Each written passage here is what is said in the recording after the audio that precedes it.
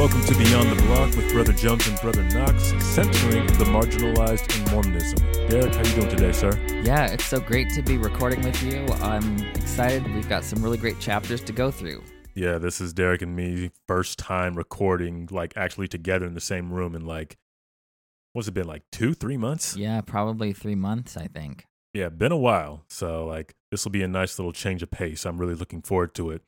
We don't have any real news to discuss. You guys have seen us posting about a couple of things on our social media, so we're just going to go straight into the Come Follow Me. But before that, we just want to let you guys know that we are a proud member of the Dialogue Podcast Network, a collective of independent, interesting podcasts who promote thoughtful, respectful, and engaging inquiry and discussion of all aspects of the LDS tradition, thought, arts, and culture. Find out more at dialoguejournal.com/podcast network. That's dialoguejournal.com/podcast network. So this week we are going to be in Alma chapter 32 through 35. This is the latter part of Alma. Well, this is basically the whole of Alma and Amulek's mission to the apostate Zoramites. We are going to have quite a bit of doctrine in these chapters. In fact, these are probably some of the most doctrinally saturated chapters in in all of the Book of Mormon. We learn a lot about faith. We learn a lot about, one of the best discourses in all of Scripture on faith is within these chapters, among several other things that we will be getting to. But just to kind of set the stage a little bit, we're basically going to be talking about Alma and Amulek's words to the apostate Zoramites and the implications they have for how we approach the subjects of faith and even some aspects of justice, spiritually and economically, and in a couple of other ways. So with that, Derek, do you have anything to add before we go into 32? Nope, that's it. Cool. Then let's go ahead and dive first into Alma 32. I know you have some thoughts about that, Derek. What we got? Well, I just wanted to name that I didn't grow up with this. So you probably grew up with Alma 32 and had it in seminary, heard it all the time. And so you probably are bringing one thing to this chapter, and then I'm bringing something else. And so we'll just see. I'm really curious how this plays out differently. Okay. But what I wanted to say was, we've got these Zoramites, and the situation is that they're cast out of their synagogues because of their poverty, because of their clothing, because of their lack of access to these resources. They now have a lack of access to the synagogue and the institutional community. Now, being cast out of the synagogues for poverty is just one example of a class of excuses for excluding people from institutional access. Ethnicity, gender, orientation, and gender identity can be other arbitrary ways of excluding people. Notice the poor among the Zoramites were excluded for the convenience of those who had the power. So that needs to be named, right? Mm-hmm. And this is especially relevant to the discrimination of LGBTQ individuals in the church. Now, these Zoramites were under the impression that the institution had a monopoly on access to God. That was really what they were complaining about, right? Mm-hmm. And so part of what Alma and Amulek emphasize when they draw upon Zenos is that every individual child of God has direct access to God, independent of those who in power idolize themselves as gatekeepers. What do you think of all that? I really like that because that was something that stood out to me this time around as well. We talk about this in the church every now and again about having this personal relationship with Christ or having this intentional relationship with Christ, but not really feeling like we are able to partake of that because we don't really fit in with the institution. Somebody reached out to me fairly recently about not necessarily feeling worthy to some extent or another because they didn't fall in line in some way. They were outcast from their congregation in some form or fashion. Some people are outcast because of how they think. Some people are outcast because of how they love or how they look. And because they don't necessarily fit into that mold, they don't necessarily feel like they have the same access to God as everybody else who they attend church with. People who do check all the boxes, or people who do fall more in line with that conventional or traditional mold. And we're kind of in this chapter in particular, or in all of these chapters really, we're kind of bucking that narrative that everybody really has an opportunity for a personal relationship with Christ. Everybody has an opportunity for the same spiritual strength and the same access as the people who are rich or the people who are traditional or the people who are conventional. That's what I got out of just in these like first 6 or 7 verses.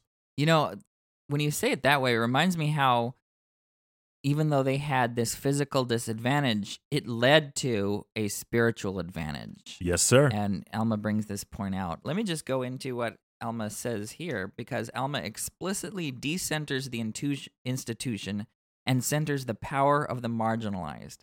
He says, "Behold, I say unto you, do ye suppose that ye cannot worship God, save it be in your synagogues only?" This is Alma 32:10.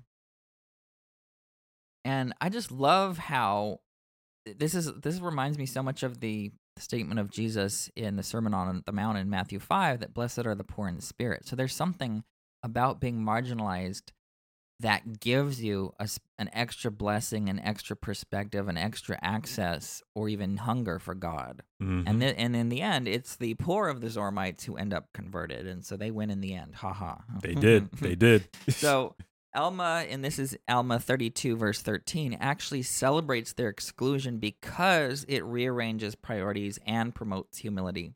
Okay. And this, we don't exactly have to agree with making their disadvantage into a positive, but it does serve as an example as to how religion is an exercise in meaning making, and it serves to function to make meaning within a community.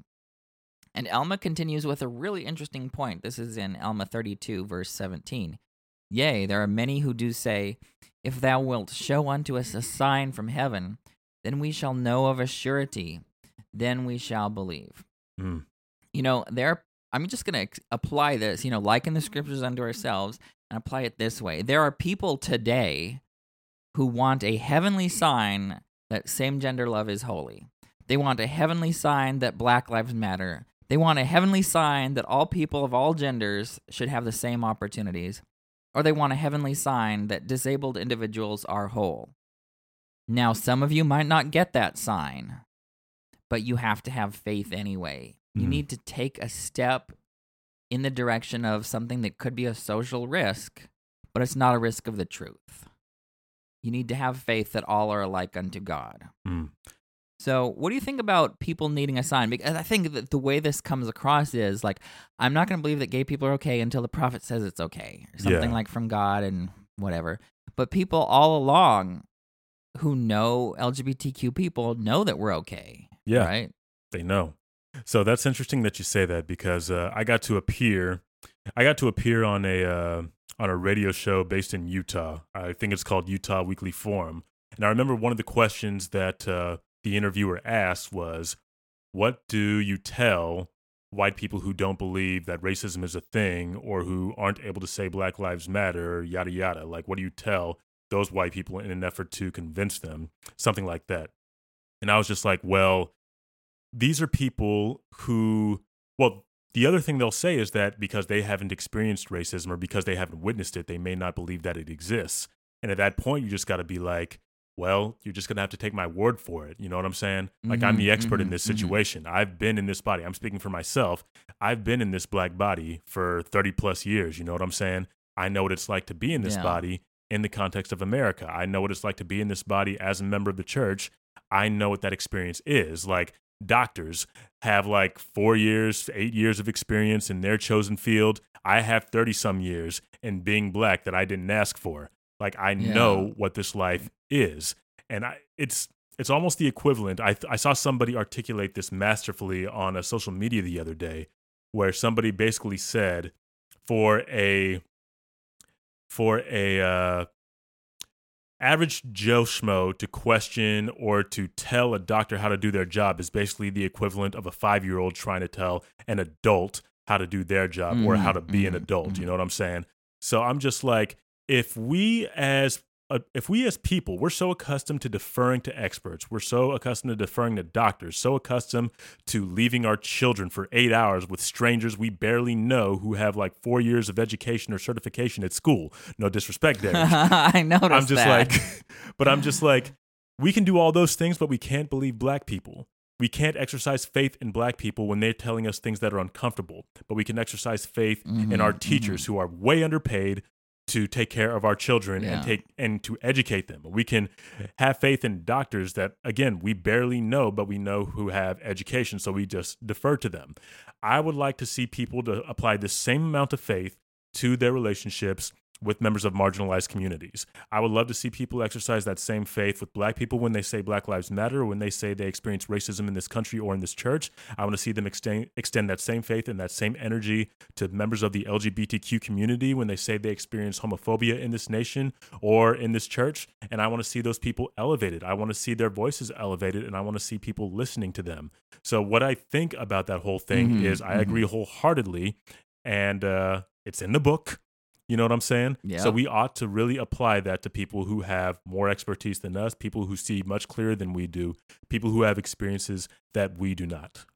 You know, that reminds me that we as Latter-day Saints, we have the least amount of excuse for believing weird things. Because let's look at the testimony of the 3 witnesses and the 8 witnesses. Dude. I did not see those plates. I did not see those angels. Like, we as Latter-day Saints believe in angels and plates and visitations that we have never seen based on the testimony of just a handful of people. If we can believe in these wildly unrealistic things, how much more should we be able to believe millions of black individuals when they tell us something that's completely realistic? Speak on it. Right? Speak on it. Like, oppression is something that is everywhere. It's not like some weird miraculous thing that no one can believe. It's all around. And I think, you know, a while back I thought to myself, you know, I just got to really study and learn to understand black people. But then I realized I don't have to understand black people. I just have to believe them. Believe them, yes. I don't need to understand it all before I do the right thing. Now, obviously, I think I want to promote as much understanding as I can so that I can, you know, be part of the solution and not the problem. Right. But I think if I believe black people the way I want to be believed as a gay person, it really saves a lot of mistakes. Definitely. So we're talking about faith and believing in, especially the faith that all people are like unto God. That is the fundamental doctrine that is in jeopardy and is attacked by all these other heresies. And so how do we build our faith that all are like unto God? And I love this, is that the next logical step is developed by Alma in this whole discourse on planting a seed as an experiment. And let's try this. Let's apply it, like in the scriptures, unto ourselves. Take LGBT affirming perspectives, plant them in your heart, and look at the effect in your life and the lives of others. You will know by the fruits. Oops, that was not a pun. You totally intended that. I did not intend that. I just got that directly from the text. You will know the text. fruits by their fruits. You will. What is that? I'm putting that on a t-shirt somewhere. No, but you will know the value of affirming theology by its fruits. Yes. By its fruits in the lives of the fruits. Okay? There we go. But the fruits of affirming theology are genuine love, not this fake love. You know, a lot of people in the church, they say the word love and have no idea what it means. They'll get up in the pulpit. Anyone in this, let me just tell you the truth. This is the truth directly from the Lord. If you say you love LGBTs, but do not support us and our equality, you are betraying us with a kiss. Ooh. Let me say that again. Say it again. If you say you love, like people get up in the pulpit and say, "Oh, I love my gay family. You know, I love my gay friends. I love." That's not. We don't need to hear the word love. We need to see equality in the church, equal access, equal opportunity. Everything that straight people have in the church should be ours as well. Mm-hmm. And if you say you love us but don't support that equality, you are betraying us with a kiss. Mm. Let's remember how we got here with the Zoramites in the first place. They're up at the Rameumptom saying a lot of stuff they don't really mean. Mm. You know what I'm saying? Yeah, and they're saying that they're the chosen ones, and Yeah. they're the one that got to pick who the chosen are because they Mhm. exclude everyone else they don't like. Yep. And then that's not how the Lord defines who's chosen. You know, the Lord actually picks the underdogs, the Mhm. marginalized. He's always side with You the know, marginalized. This is the what Gustavo Gutierrez called the preferential option for the poor. You know, he's Mhm. a famous Latin American liberation theologian. You've made reference to him a couple of times. Yeah. And I remember you made reference to him when we had Margaret Olson Hemming and Dr. Reverend Fatima Saleh on the show. Yeah. And I didn't know what y'all were talking about. And I was like, this is clearly some theological nerd stuff I don't understand. So I looked it up later that day. Oh, okay. So I could know what y'all was talking about. well, anyway. Yeah, so Gustavo is basically the founder of Latin American liberation theology in the 1960s, drawing upon the experiences of the poor in Latin America. But anyway, let's go back to what Alma says. So Alma says in Alma 33:23, "And now, my brethren, I desire that ye shall plant this word in your hearts, and as it beginneth to swell, even so nourish it by your faith. And behold, it will become a tree, springing up in you unto everlasting life. And then may God grant unto you that your burdens may be light through the joy of his Son. And even all this can ye do, if ye will. Amen." So one of the fruits of affirming theology is that our burdens are lightened. When we tap into the faith that all are like unto God, it lightens all of our burdens. It just drops right out from the text. What do you think about this, and how can we nourish this faith? Well, one way we can nourish the faith for sure is by pulling up the weeds of bad ideology and unbelief. I feel like that is a part of the cultivation analogy that often gets missed, is that we don't do the work of unlearning harmful ideas or harmful things that we have just otherwise may have believed that are detrimental to our brothers and sisters, well, all of our siblings on the margins. So I really like this idea of making an effort to affirm this or experiment upon the word of affirming theology, because as you said, this isn't just good for our marginalized siblings. It's good for all of us. In fact, oftentimes we're going to find that our world is expanded and our ability to appreciate life is expanded upon as we are able to embrace these other people, embrace people who are not like us. In fact, I really like not the imagery, but the words that are used. He says something along the lines of, "The word becometh delicious to me," and that's how I felt. Yeah. And that was the best way I could articulate how I felt when I was able to embrace the theology of marginalized people besides myself. I felt immense amount of peace and an immense greater ability to appreciate life and also to see the beauty in other people's struggles and in other people's lives as soon as I was able to embrace an affirming theology for my LGBTQ brothers and sisters and siblings. So this is something that I can testify is not just good for our brothers and sisters on the margins. It's good for all of us. I feel immensely better, and I feel immensely smarter and able to embrace other things, or at least be closer to God, because I'm able to embrace a theology that loves everybody. Right. You know, the world is so much easier to navigate when you're right. You don't have to try to bolster up fake false things. You don't have to mistreat people. You don't have to conform to this awfulness, because when you know that you're right, that's actually the way the world works. It's true about science, but it's also true about ethics and communal living. And it reminds me a lot of Lehi's "I Have a Dream" moment, where he had the dream of the tree, and he his first reaction was, "I've got to get everyone else on board." And here my hand just ran into this fig tree that's in my room, and this is so great. I want everyone, because there's a communal aspect to salvation. And who was it that said no one is free until all of us are free? Oh gosh, that sounds like something MLK would say, but I can't remember. Some famous person said that. Right. But I can actually tell you who said this in the New Testament was Paul in 1 Corinthians 12, where he says, look, if one member suffers, everyone suffers. And if one member rejoices, we're all in one body. It's kind of like I've used this analogy before. If I bump my toe on the corner of my bed, which I've done before, I don't look down at my toe and said, "Whoops, sorry for you, poor toe. Like I have no connection to you." My whole body is mad, right?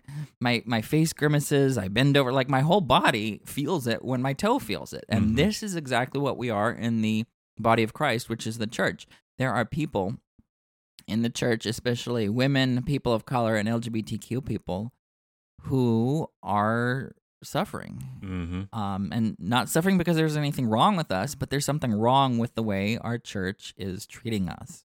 And the toe is like 1% of your body. Yeah. Women are like half the church. Yes. You know what I'm saying? Like, right.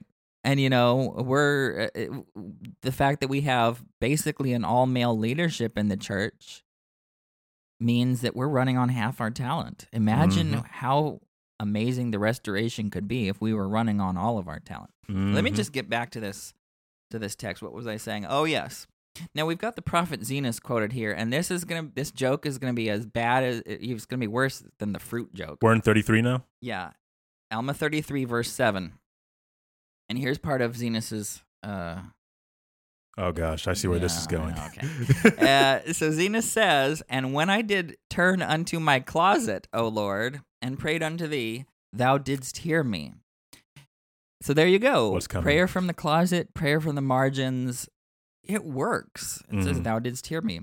And it sounds like a joking coincidence, but there's an actual point about the closet here. Okay. The whole reason is that Zenos is quoted to the Zoramites is to testify to the outcast among the Zoramites that they can take comfort in a lack of dependence on institutions, that they can access God on their own terms. That's the whole point of this entire discourse, is saying, look, I know you're in this spot, you're marginalized, but you're actually at the center of God's heart here, and you can access God. And we also get this in Amulek's discourse in Alma 34, verses 17 through 27. Also, Amulek mentions the closets also. He does. So we can, the whole point is, we can reach God in whatsoever place ye may be in. This is Alma 34, verse 38. What do you think about the effect that this had on the Zoramites? First of all, I like how you pointed out that he was able to access God. Zenos was able to access God in the closet. There's few places more isolated than a closet. And even that far away, that far removed from an institution, people are still able to access God. I like that first off.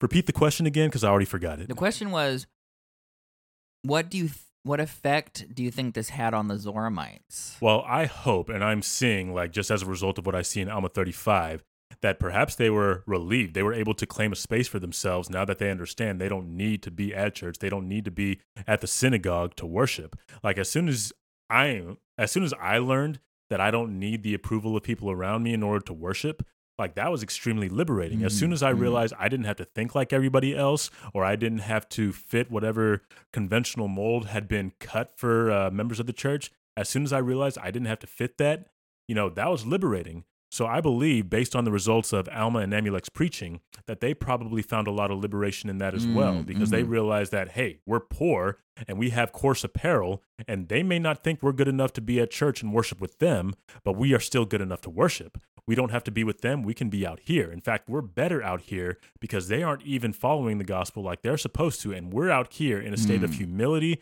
in a state of being willing to listen to Christ, being willing to listen to his servants like Alma and Amulek, and we can still worship without feeling like we are better than other people. In fact, that liberatory experience is very similar to my own, probably a lot of other people's. They realize that they may not have what the people who worship at church or the people who have conventional beliefs or practices have, but they have something that's even better because their circumstances have put them in a position to appreciate the gospel in a way that those who abide conventions are not able to. Yeah, they're driven to have hope in nothing other than God because everything else they can't depend on. Yeah. Which leads to this really interesting irony that I've noticed, because I don't fit in very well, and it's not just the gay piece. That's just a small piece of me. I think it's more like my convert background, my academic approach to scriptures. Like, that really separates me culturally from a lot of my context. Because there are a lot of gay Latter-day Saints. There are very few biblical scholar saints, and I think that is even more of a separation. You're a biblical scholar, and you're a queer Latter-day Saint, and you're a convert, and you like vegetables. I do like vegetables. You like vegetables. You're just all kinds of different, Derek. Yeah, but here's one of the ironies that I've noticed, and I don't think anyone has ever named this before besides me, is that it's actually easier and better to fit in maybe 50% of the way than to fit in 95% of the way, because there's a lot of people suffering in our church, a lot of these near picture perfect families, especially here. I don't know what it's like in other countries, but in the US, there's this norm of what your family should look like, what your life should look like. You have like the father who is the breadwinner, the stay-at-home mom, the 7.5 kids, then you have your callings, you have all of this other stuff, none of which I've done, right? Mm-hmm. And a lot of people, if you fit in 95% of the way, you are going to grind yourself to exhaustion trying to make up that other 5%. Yeah. But if you're like me and you only fit in like 30%, you're like, whatever, I'm never going to be that. So I'm not even going to try. There's no pressure on me to be someone that I'm not. Mm-hmm. Like literally. Yeah. Like I have never in my nearly 5 years in this church ever felt pressure to not be myself. But a lot of these families, these couples, a lot of them aren't happy. Yeah. And a lot of them feel pressure from their parents and their community to live a certain way and to be something they're not. And I'm actually blessed that I don't fit in. Mm-hmm. Because no one fits in, and at least I know it. When you really look at it. If I may, Derek, one of the tender mercies that was extended to me after my divorce was realizing that, like, I lived in the family ward at the time, Mm-hmm. and me and my ex-wife at the time, like, were probably the youngest couple that were in that particular ward. So, like, I remember being like the youngest single dude in this family ward, just feeling so out of place. But I also remember looking around me and seeing what was happening and realizing that like half the ward didn't fit into the conventional mold. Like half of them, either weren't happy in some way, had a wayward child, had a non-traditional family of some kind, or like just otherwise didn't fit the mold in some way. And that I felt like that gave me a lot of permission and a lot of ability to find my own way so long as I was still in that family ward, because there was no more pressure on me. And I'd felt it before. Like I didn't feel it strongly, but I did feel the pressure like when I was married to fall in some particular way. But as soon as I had to find other comforts, I realized that was a pressure I never needed to feel, because no one's normal. Mm-hmm. Very few of us actually check all those boxes and fit those conventions, like at least in a way that we're supposed to. So I just wanted to lift that point up that you brought up, because that brought me a lot of comfort at a very trying time in my life. And that I already mentioned the Sermon on the Mount, but the Beatitudes are exactly that. Like you're blessed, you're fortunate, you're lucky if you're on the bottom. Mm-hmm. Don't take that as in a gay way. I mean, I didn't, but it's out there now. But you're fortunate if you are poor in spirit, if you hunger and thirst for justice. Now, the word dikaiosune can either mean justice or righteousness. A lot of people spiritualize it, but it really means being in right relationship, right? Blessed are those who are eager for that type of justice, right? And blessed are those who mourn. Like you've got all the people on the margins that Jesus says, you know what, you're the lucky ones. Mm-hmm. And so I'm just so glad that I'm one of the lucky ones. I'm so lucky to be talking with you every week. That is yes, we're the weirdos out here. We got each other. So let's go on to Alma 34. You had some things that I'm really curious about for Alma 34. Yeah, I do have some things with Alma 34. I really loved Amulek's sermon for a few reasons. He does a lot of the same things that he does when we first hear him preach. And like Alma, I don't remember the chapters, but like when we first hear him preach, when we first hear him disrupt the persecution that Alma is about to receive, he does a lot of those same things in that he uses his position to lift up the words of his companion. He talks about Alma as his brother. And then he spends the majority of his sermon reaffirming the words that Alma just spoke, which is something I really appreciate. But let me tell you what he does at the beginning of this that I just really identified with and could really appreciate. At the beginning of Alma 34, let me just get these verses here. This is Alma 34, starting in verse 2. Amulek says, I think that it is impossible that ye should be ignorant of the things which have been spoken concerning the coming of Christ, who is taught by us to be the Son of God. Yea, I know that these things were taught unto you bountifully before your dissension from among us. Let's just stop right there real quick. Amulek is basically saying, I know all of this and more was taught to you often prior to your dissension. And then what the rest of his sermon is basically, how did you mess it up this badly, guys? How did you get it so wrong? Y'all were taught about Christ. Y'all have the words of Zenos and Zenock who testify of Christ, and y'all have the audacity to tell God in prayer from your ramyumptums that you know there will be no Christ. Y'all are out here with Zenos and Zenock's words lamenting that y'all can't worship outside of your synagogues when they clearly said that's not how worship works. This is Amulek's introduction. This is Amulek's pre-sermon to his actual sermon.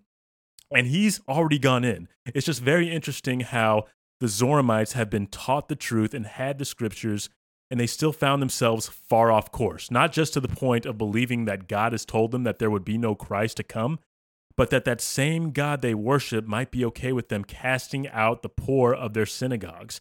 And now those poor Zoramites feel like their ability to worship has been taken from them. Like, what happened? Like, you have to ask what happened and how did they get here? He brought up a good point. Y'all have been taught this stuff. How did y'all get here? Like, how did y'all get here? And then I started to think about that question for the church. I started thinking about that for us. Like last week, we talked about how we're not as inclined to see ourselves in the antagonists in the scriptures. We don't really see ourselves, or we're not conditioned to see ourselves in the Zoramites or in the Korahors or anybody like that. But, you know, it's a question I want to ask us as members of the church. Like you and I mean, especially you, but you and I, we know the scriptures. We know what's in there. They affirm the humanity of people like us. I know the gospel of Jesus Christ condemns white supremacy and police brutality. How did we become this? You know what I'm saying? Like, how do we become this? I'm looking at this particular moment in history right now, how the church is responding to it, and the initiatives that my black siblings are engaging in presently for the benefit of the black saints, for the recognition of black humanity. And I can't help but wonder, why is any of this necessary in the Church of Christ? Why is it necessary? Why are black folks in the church having to fight for their humanity to be recognized at a church school? Why did so many members share that Candace Owens video last month? Why do so many members struggle to say Black Lives Matter? Why are they so offensive or defensive when they hear that phrase? How do we serve missions in foreign countries and manage to have such negative views of non-white people and still end up with temple recommends? How have we gotten to a point where there are not regular and explicit condemnations of police brutality and white supremacy from the highest levels of our church? How have we been recipients of the fullness of the gospel and still managed to be on the wrong side of history so often, or so hesitant to be on the right side of history? Like, those were just the questions that were flooding my mind as I read through the opening verses of Alma. Amulek raised up some really good points. He raised up some proper questions. We have been taught this stuff. This is in our sacred text. This is our doctrine. Right. Yet this is where we are. And I couldn't help but wonder to myself, why are we here and how did we get here? And it's so ironic because we are the Church of Jesus Christ. Correct. And not only that, but when we look at our history, look at how we were the victims of violence and mobs and what would be the equivalent of police brutality in Carthage or in Nauvoo or in Missouri. Like, how dare we lift up those things and say, well, we're never going to forget that, and then ask black people to just now randomly, magically pretend that never happened. To be okay with their school being named after a guy who was our most notorious and highest profile racist, to have buildings on that same campus named after slave owners and people who have set up an impossible block to our tie to our Black pioneer heritage. Like, how do we do this? Sorry, didn't mean to cut you off, but that was just another thing that came into my mind. That makes a lot of sense. And I think here's where we have an advantage as biblical scholars, because right now in America, we are wrestling with tearing down Columbus and Washington and Jefferson and all these statues. Like, what do we do? And, tearing down the Confederates is a really easy choice. But what do we do with some of these whose names are just part of our institutions and our founding fathers? And here's what we do as biblical scholars is we don't have the luxury of not wrestling. Every hero in the Bible, with the exception of Christ, messed up majorly. Yeah. Majorly. As bad as Brigham, as bad as Columbus, as bad as Washington. Like, all of them had some major disqualifying aspects, like Moses, David, Peter, Paul, all of them. And all of those that I just mentioned, I still consider heroes because I can navigate that complexity. And we have to learn to take the good and leave the bad. And the safest and most responsible way of navigating that is to disavow their flaws and at the same time see how these figures point to Christ, and then let Christ be our only infallible hero. That's where the safety is. The safety in all of these religious leaders, including Brigham, including Abraham Smoot, isn't what they did for us. It's they pointed us to Christ, and we're alongside them also pointing to Christ. And by pivoting towards Christ when we look at our heroes in the past, we can never go wrong, because then we don't have to approve all of the characteristics of our faith heroes. And that's really the brilliance of this church not being named after Joseph Smith or Brigham Young. It's named after Jesus Christ. And people looked at President Nelson like he was kind of weird for hitting so hard on that this is the Church of Jesus Christ. But he's right. Like, we have a prophet from the Lord who says this is a priority. And that leads directly into my point that we should have no ultimate hero but Christ. We can have people as part of our history and wrestle with it that way.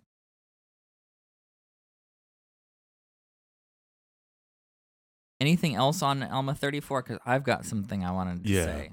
That actually segues wonderfully into a point I wanted to make about something that occurs later in the book of Alma 34, or in chapter 34. This is 40 and 41. It reads, "And now, my beloved brethren, I would exhort you to have patience, and that ye bear with all manner of afflictions, that ye do not revile against those who cast you out because of your exceeding poverty, lest ye become sinners like unto them. But that ye have patience and bear with those afflictions, with a firm hope that ye shall one day rest from all your afflictions." Now, there's a lot of wisdom in this that is hard for a person like me to hear. As a member of the church, as an activist, as somebody who just doesn't tolerate disrespect very well, this is a hard thing for me to hear. I feel like I do a fairly good job of abiding this particular principle, but it doesn't make it any less difficult to be patient. I know the good. Like, on this show, Derek, I've been pretty critical of the church pretty often, primarily, though, because I love it so much. I know the good that the restored gospel of Jesus Christ can do for other people, especially on the margins, and I can't stand watching the church or its members shoot themselves in the foot on a regular basis by not embracing anti-racism, or by perhaps not having, or perhaps by being homophobic or misogynistic or whatever else. Like, I had someone reach out to me just this past week about her family perhaps not having the spiritual stamina to return to church after this pandemic. She heard me talk about activism and about spiritual stamina on Human Stories, this interview I did like a month ago, I think. But I had mentioned something about having spiritual stamina, or being in a position to have spiritual stamina, because of my position of privilege while espousing a marginalized identity. And she discussed how difficult it was for someone like her and her family to keep going to church because of how unaffirming it was for people like her family, especially her Black children. Her boys look just like me, And I'm pissed that the church is not more hospitable to young people who have the potential to be among the best leaders in this church one day. But like to read verses like this, like 40 and 41, that exhort me to patience when I feel like I have every right to be impatient is hard. I just do not like having that difficulty posed to people who are like me. But at the same time, I see the wisdom in not wanting to revile the church because of the way things are right now, because I don't want to be like the church in that regard. I don't want to be dismissive of people because of identities they espouse. And you talked about the wisdom of our prophet. I want to be able to give him grace to make mistakes. I want to be able to give the people who came before us the grace to make mistakes so that I can be able to have patience as we work to make things better. We know what the destiny of the church is, Derek. We know that ultimately the destiny of the church is to have a place for all people like us, for all people on the margins. And because we know that, we have the responsibility to take patience as we navigate toward that goal. It is still going to be hard for people like us. And I want to say, as a person who is Black, but a person who is also single, who has no kids, who is educated, who is cisgendered and straight, I probably have a lot more stamina than somebody like this woman who reached out to me, who is a woman married with at least 3 kids that I was able to see. And it's probably a lot harder for her to be in that environment, knowing that she has children that are not going to be affirmed by the people that are supposed to be their brother's keeper. I have to be able to name that as well. I think Christ is a good model of that.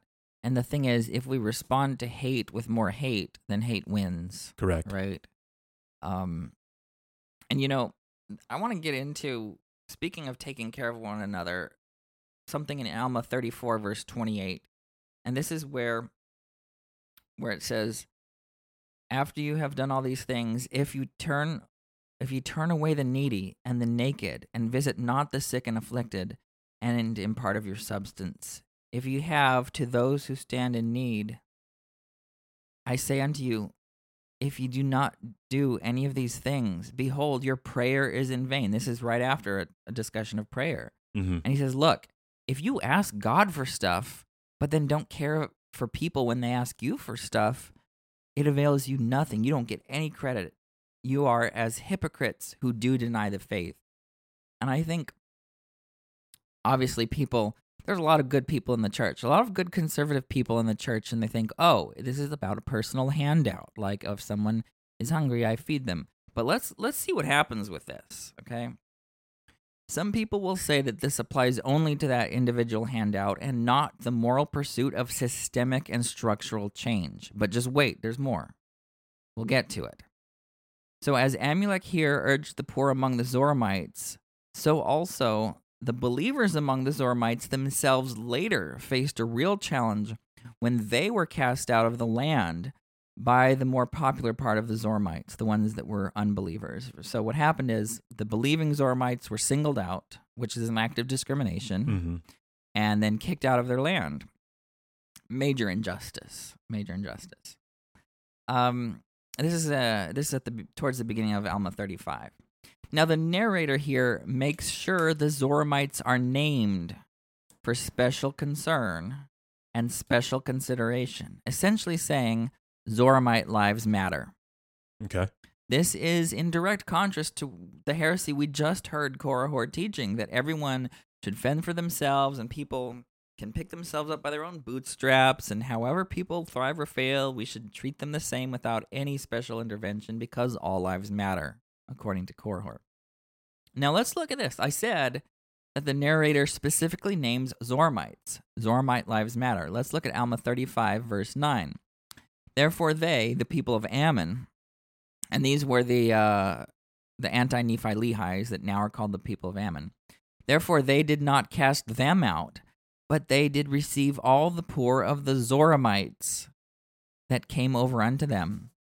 And they did nourish them, and did clothe them, and did give unto them lands for their inheritance. And they did administer unto them according to their wants. Now, isn't that interesting? Yeah, because people will fixate on the nourishing and feed, like, oh, I do that. I help, these one-off situations.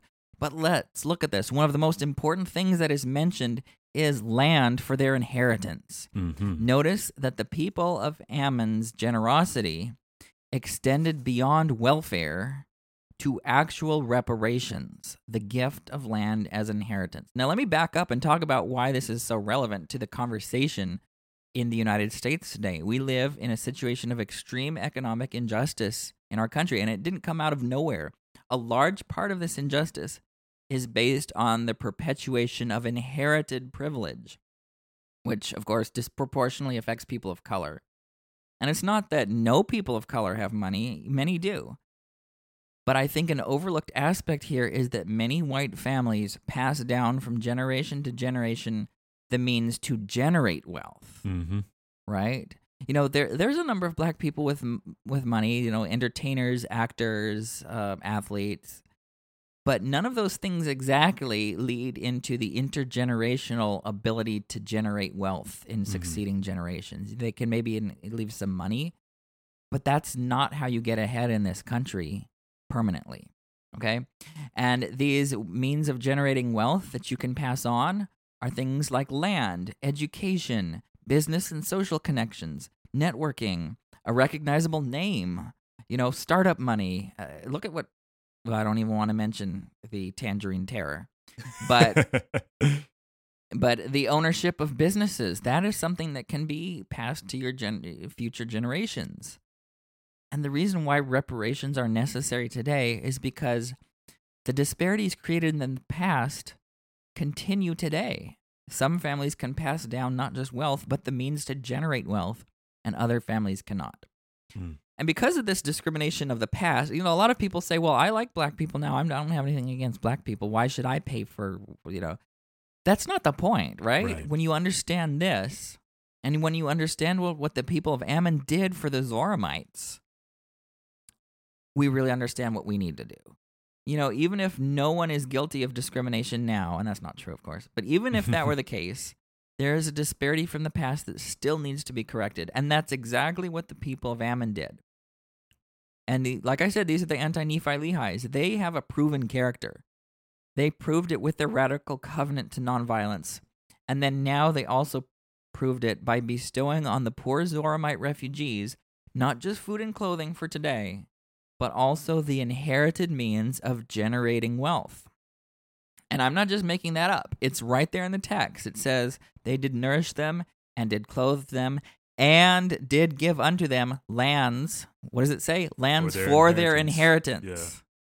That is beautiful. That is Christ-like. That is social justice. Like, I'm not even reading this into the text. It's literally right there, because if they had welcomed them in but given them no means, and were they even obligated to give them land? Probably not, according to whatever rules and laws they had at the time. Well, this is what I'm looking at right here. I'm looking at the verses preceding this. Yeah. And, you don't see a lot about the political or whatever means or modes you go about to, like, just give somebody land. Like, there's one very short verse without a prolonged narrative about deciding if these people deserve help or questioning the circumstances under which they arrived in their land.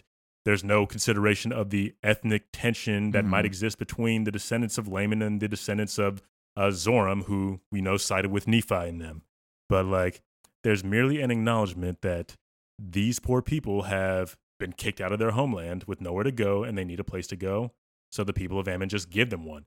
Verse 7, Alma and his brethren did minister unto them. That's all we have of this whole exchange. Refugees come, we bring them in, and we administer to them. That's it. And there's not even a hint of a discussion of who's at fault, right? It's people need homes, people need lands, people need the ability to continue. And it doesn't matter for this purpose. It doesn't matter whose fault it was. It matters is there's people that are in need, and the Christ-like thing to do is a structural solution to meet that need in an ongoing manner. Handle it.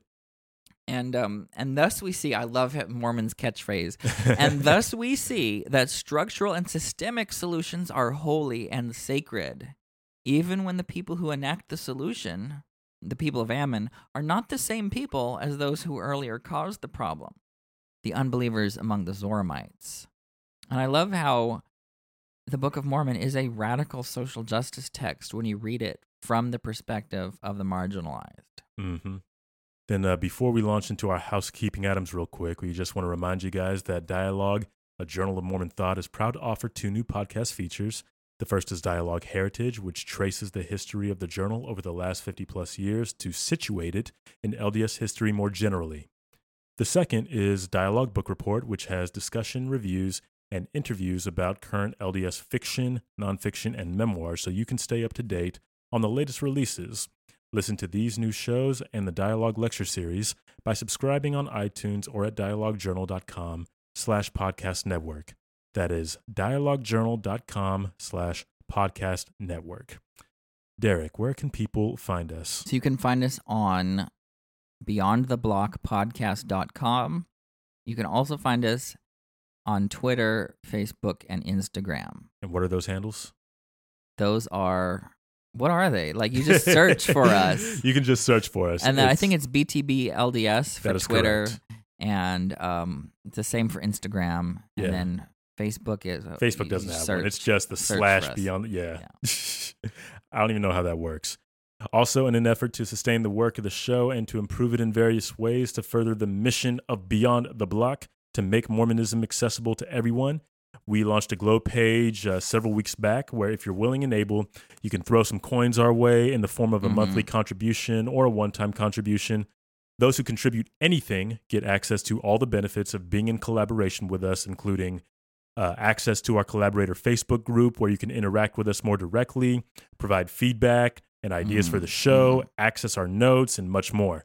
So if you don't have any coins to throw at us, you can just share our Glow page on your socials, and then you can still join our collaborator community. So in case you haven't heard, we've already covered our startup costs and our current monthly expenses. So now we're on to bigger and better things, trying to figure out what we are going to do with bigger social media platforms, funding those. Perhaps we'll have some merch on the way. I don't know. Maybe we can get our cute faces onto YouTube. Oh, gross. Like, not my face as it is right now, man. Like, this is, I'm rocking a hard quarantine beard. I cannot wait until a barber is allowed to touch my face. That is going to be a happy day. I'm over here looking like Moses.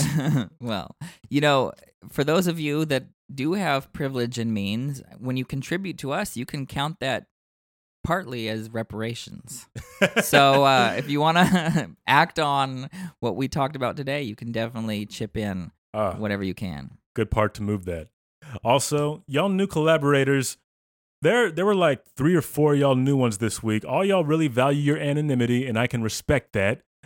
So, I'm still going to be like sending these emails out to y'all to like individually thank you, but I would really like to shout y'all out on the show. So, if y'all don't mind that, let me get your names so we can give y'all some credit. We got another AOL address this week, man. Oh, wow. Where are y'all coming from? Maybe it's President Nelson because he's that generation. Maybe. I don't know. Like, when was AOL popping? Like, I really can't remember other than the late 90s or mid-90s when AOL was popping. Like, who's still using it now and why? Yeah, remember CompuServe? I remember CompuServe. And Prodigy. Prodigy! That was my first one. Prodigy was my first one.